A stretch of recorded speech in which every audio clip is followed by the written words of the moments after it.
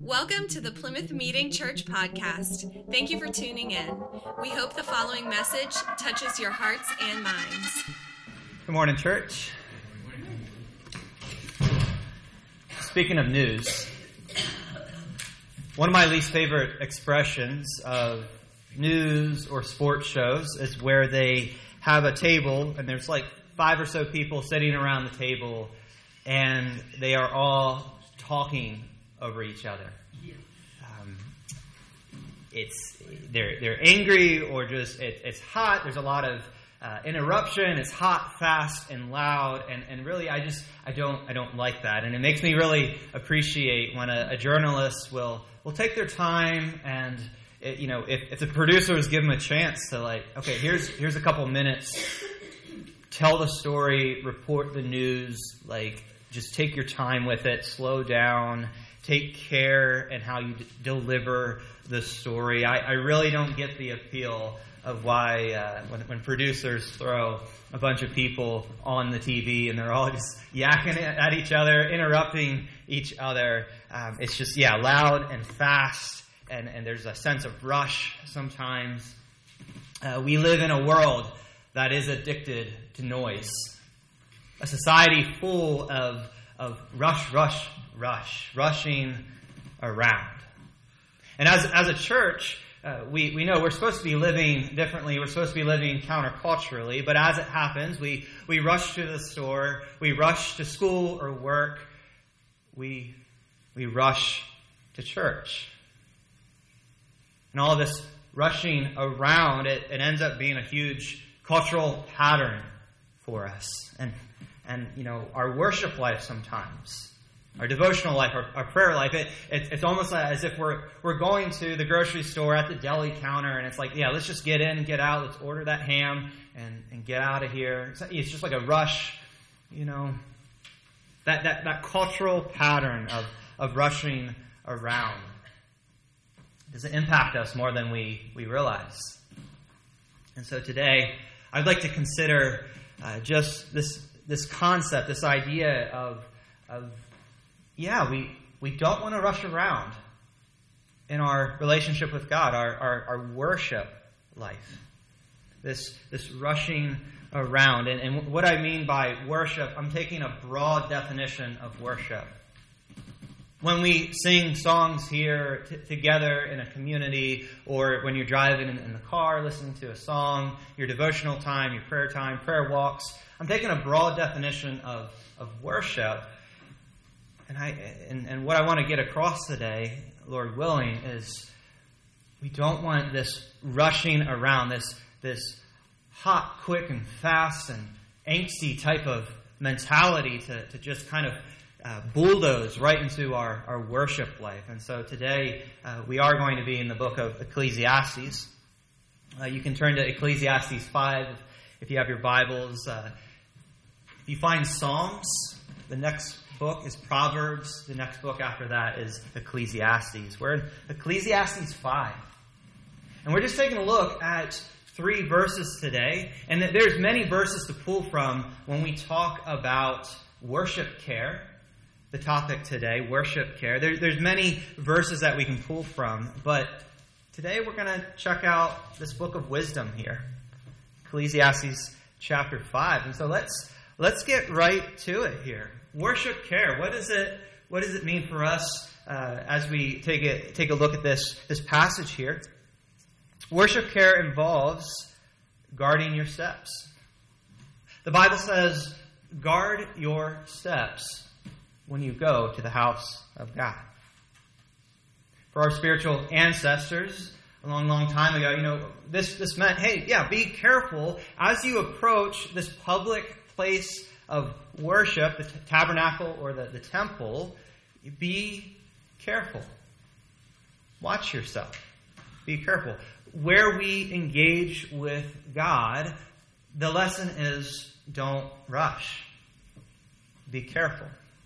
Let me just take a pause here and say, if anybody was rushing around this morning, or perhaps some of you are I'd rather be in bed right now.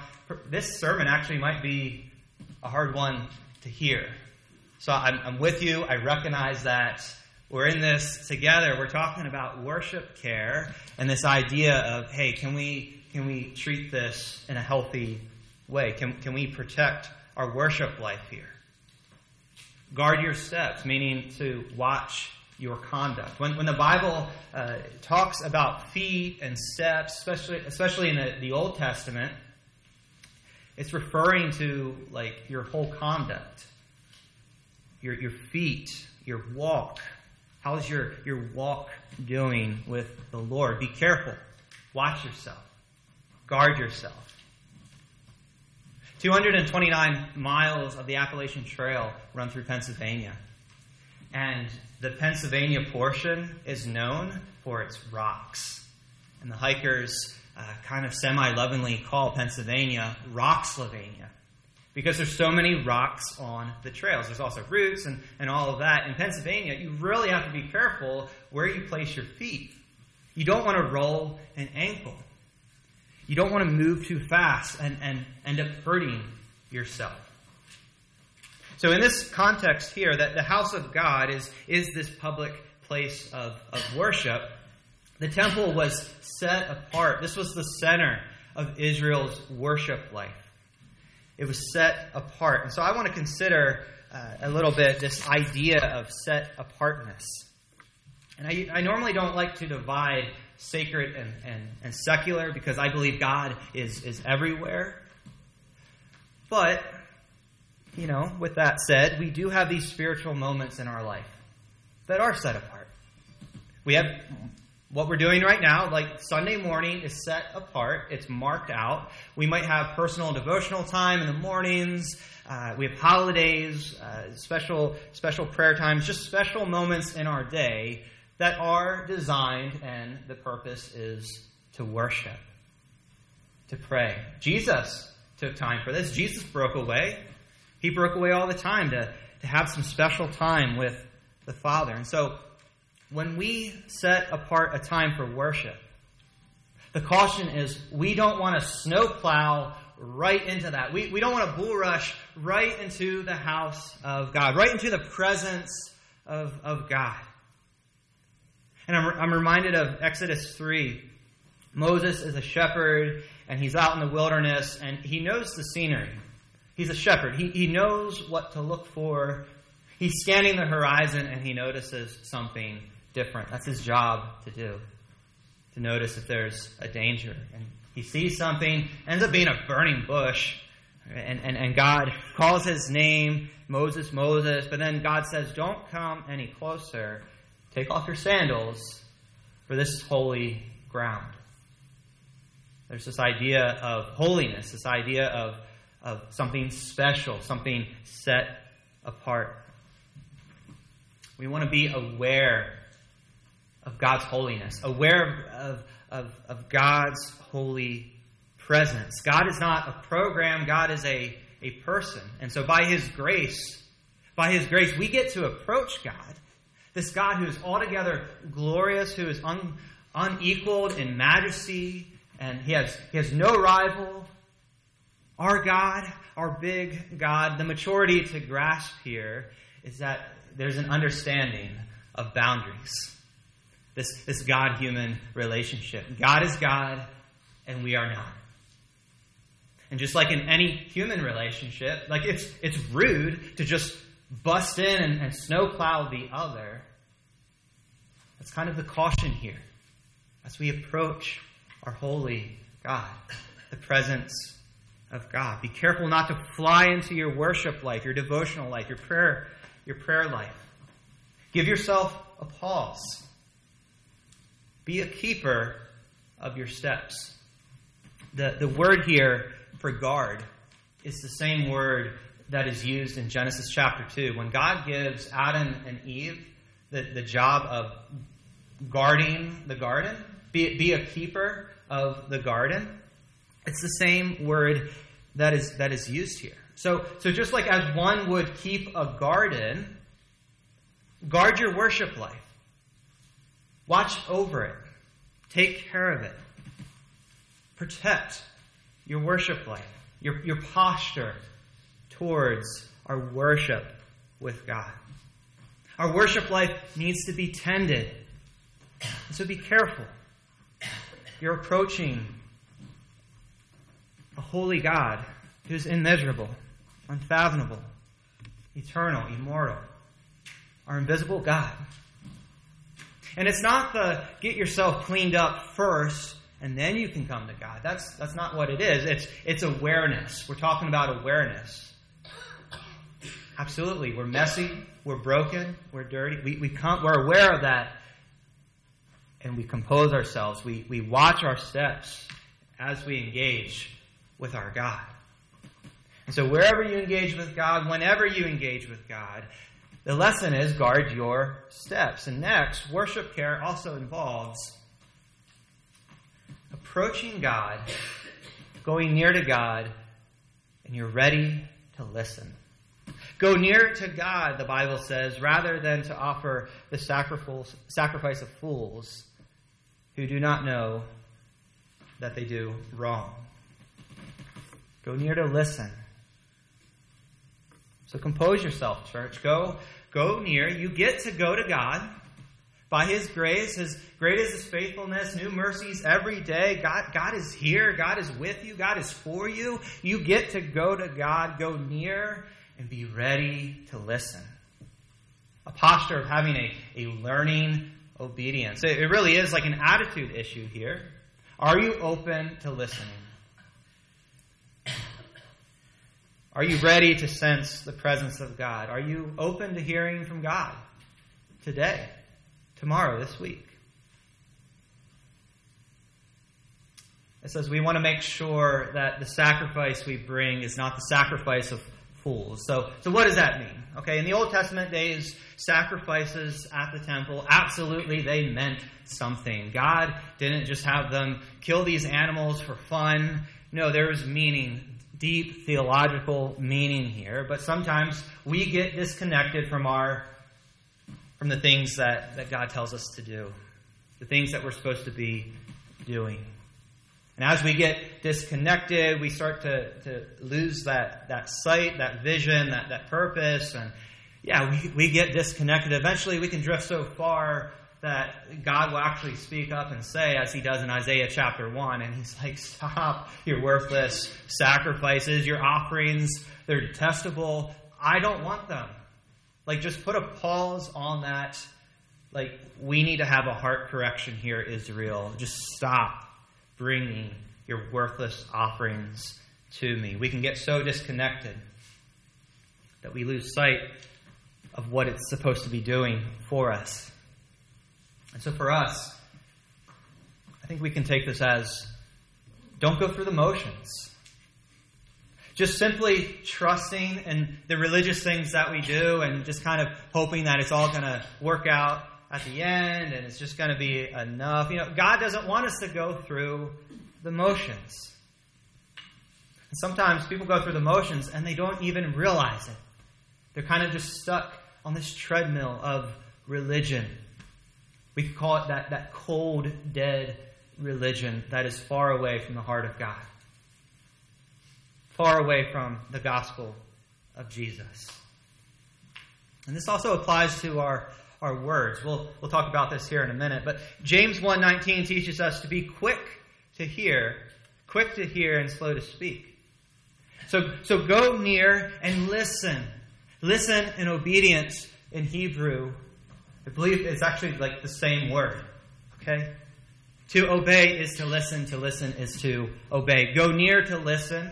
Don't keep babbling on like the pagans, for they think they will be heard for their many words. There is a beauty in simplicity here.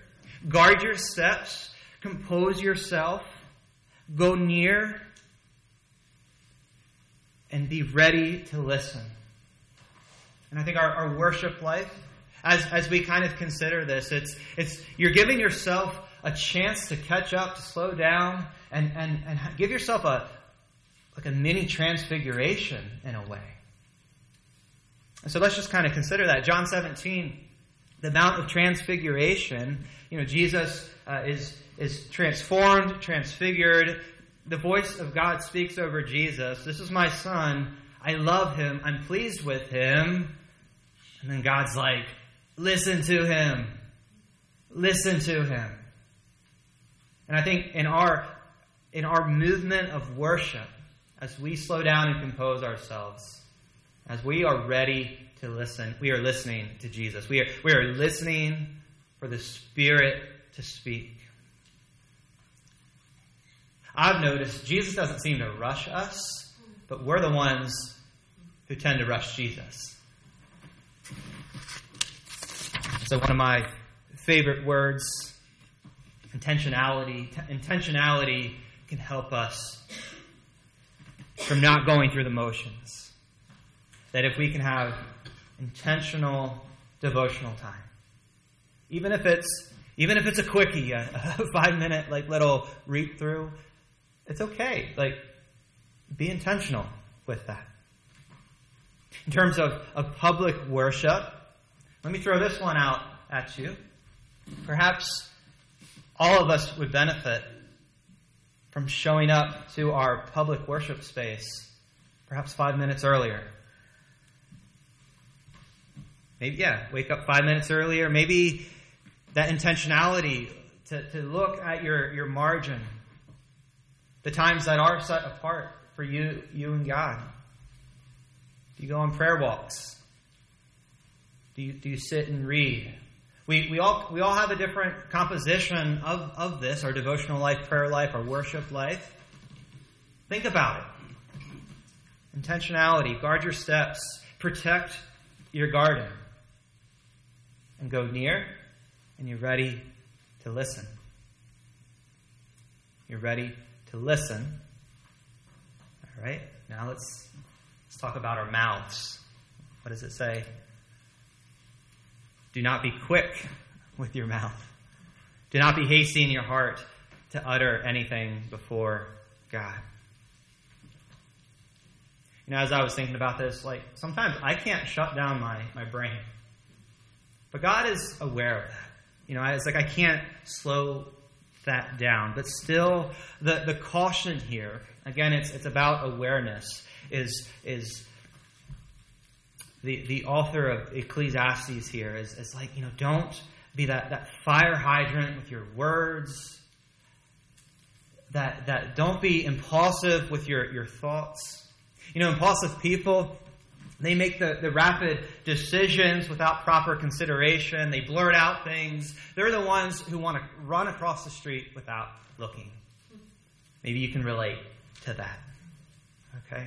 And I think, again, as we think about this, our worship time and slowing down, absolutely, it's okay to be emotional. It's okay to have heavy things on your heart. Absolutely. It's okay to just be everywhere. All right?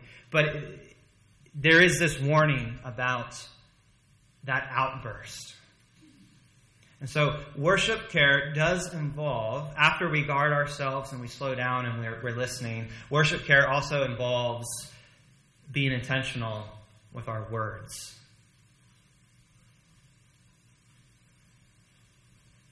Sometimes this is hard.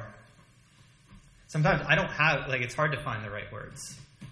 I might have the opposite problem where I don't know which words to use. But we compose ourselves. There might be a lot going on in our headspace, but we want to avoid a misplaced outburst. And perhaps, back in the ancient time, this was a lived out, caution. Don't run into the physical, court. Don't, the Bible says, enter his gates with thanksgiving. As you go through the actual gates there in Jerusalem, again, don't bull rush through it, and don't just be outburst and be that chaotic person. No, compose yourself. Compose yourself. Now it's more spiritual. On this side of the cross, the church age, how we engage with God. There's still a lesson to being aware of God's presence. Paul talks about the old nature. One of the works of the flesh is fits of rage, of outbursts of anger. That's the old nature.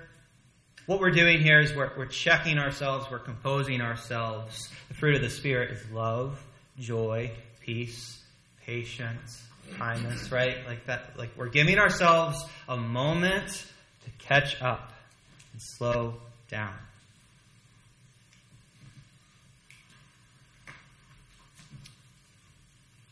Let's remember this together. God is in heaven. We are on earth. Let our words be few. Worship care involves reminding ourselves that God is in charge and we're not.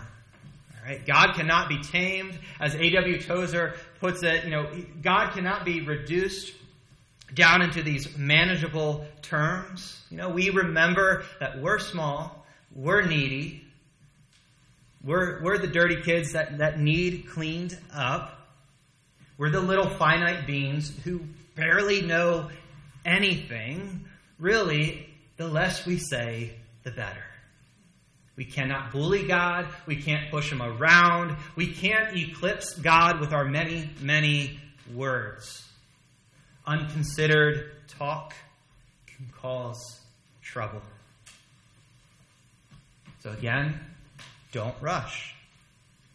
Acknowledge the holy. This wisdom here says, be careful with your words. And then one more nugget to look at. A dream comes when there are many cares, and many words mark the speech of a fool. It's an interesting comparison for those who are busy schedules, busy bodies, just kind of ongoing, maxed out. Busyness can really breed restless dreams. When we have so much going on, it actually interrupts our sleep cycle. And let's call that out. That's not healthy. All right? Likewise, all this wordiness, it reveals foolishness. Overtalk, babbling, empty promises. It shows that we're foolish. Jesus in Matthew, the Gospel according to Matthew says, let your words be few, for your Father knows what you need before you ask him. Acknowledge the holy. Acknowledge your holy Father who already knows what you need before you ask him. Let your words be few.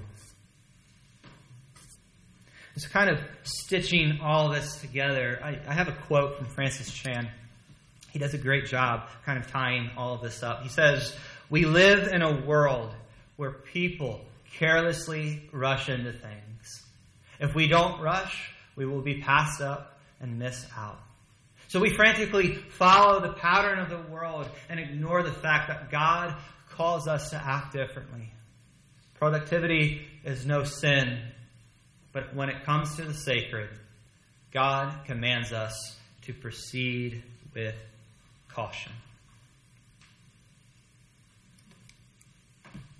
And so God absolutely cares about the relationship that you have with him, that he has with you. And God wants you to care about that relationship too. And like a gardener taking care of the plants, take care of this relationship. Our worship life is a big part of our relationship with God. And so it is imperative, church, for you to take care of your worship life, to nourish it, nurture it. Our strength comes from God. He is our sense of power. If you're feeling you're living a powerless life right now in your spiritual walk, perhaps check out your worship time, your time with God. God is our source of life. God empowers us. When our hearts are connected with God, there's that's where that inspiration and illumination, that empowerment comes from our God. As I say, give yourself some space and grace for yourself. Right? And some of us, it's like the airplane example. We got to put our oxygen mask on first before we help others. Some of us, we're doing so much of other things. Be aware of what's going on in your schedule. Be aware of your own worship life, your own spiritual walk. Guard your prayer life. God doesn't want us to go through the motions. He doesn't want rash vows, empty promises, but He wants something deeper. He wants you. He wants your heart. And worship is a way to connect to God's heart. And so what do you need to do this week? What do you need to do this week to connect with God's heart better? What needs to be cut out? What needs to be added in? God is a faithful God. God is a good God. I believe there is a healing presence, a peaceful presence, a deep kindness of God, like that deep calls out to deep kind of relationship that all of us can have and experience every single day. That's available to us every single day. What kind of worship care are you willing to try this week so that you can enjoy the presence of God? What kind of worship care do you want to put into practice this week? Take care of yourself, church. Let's take care of one another.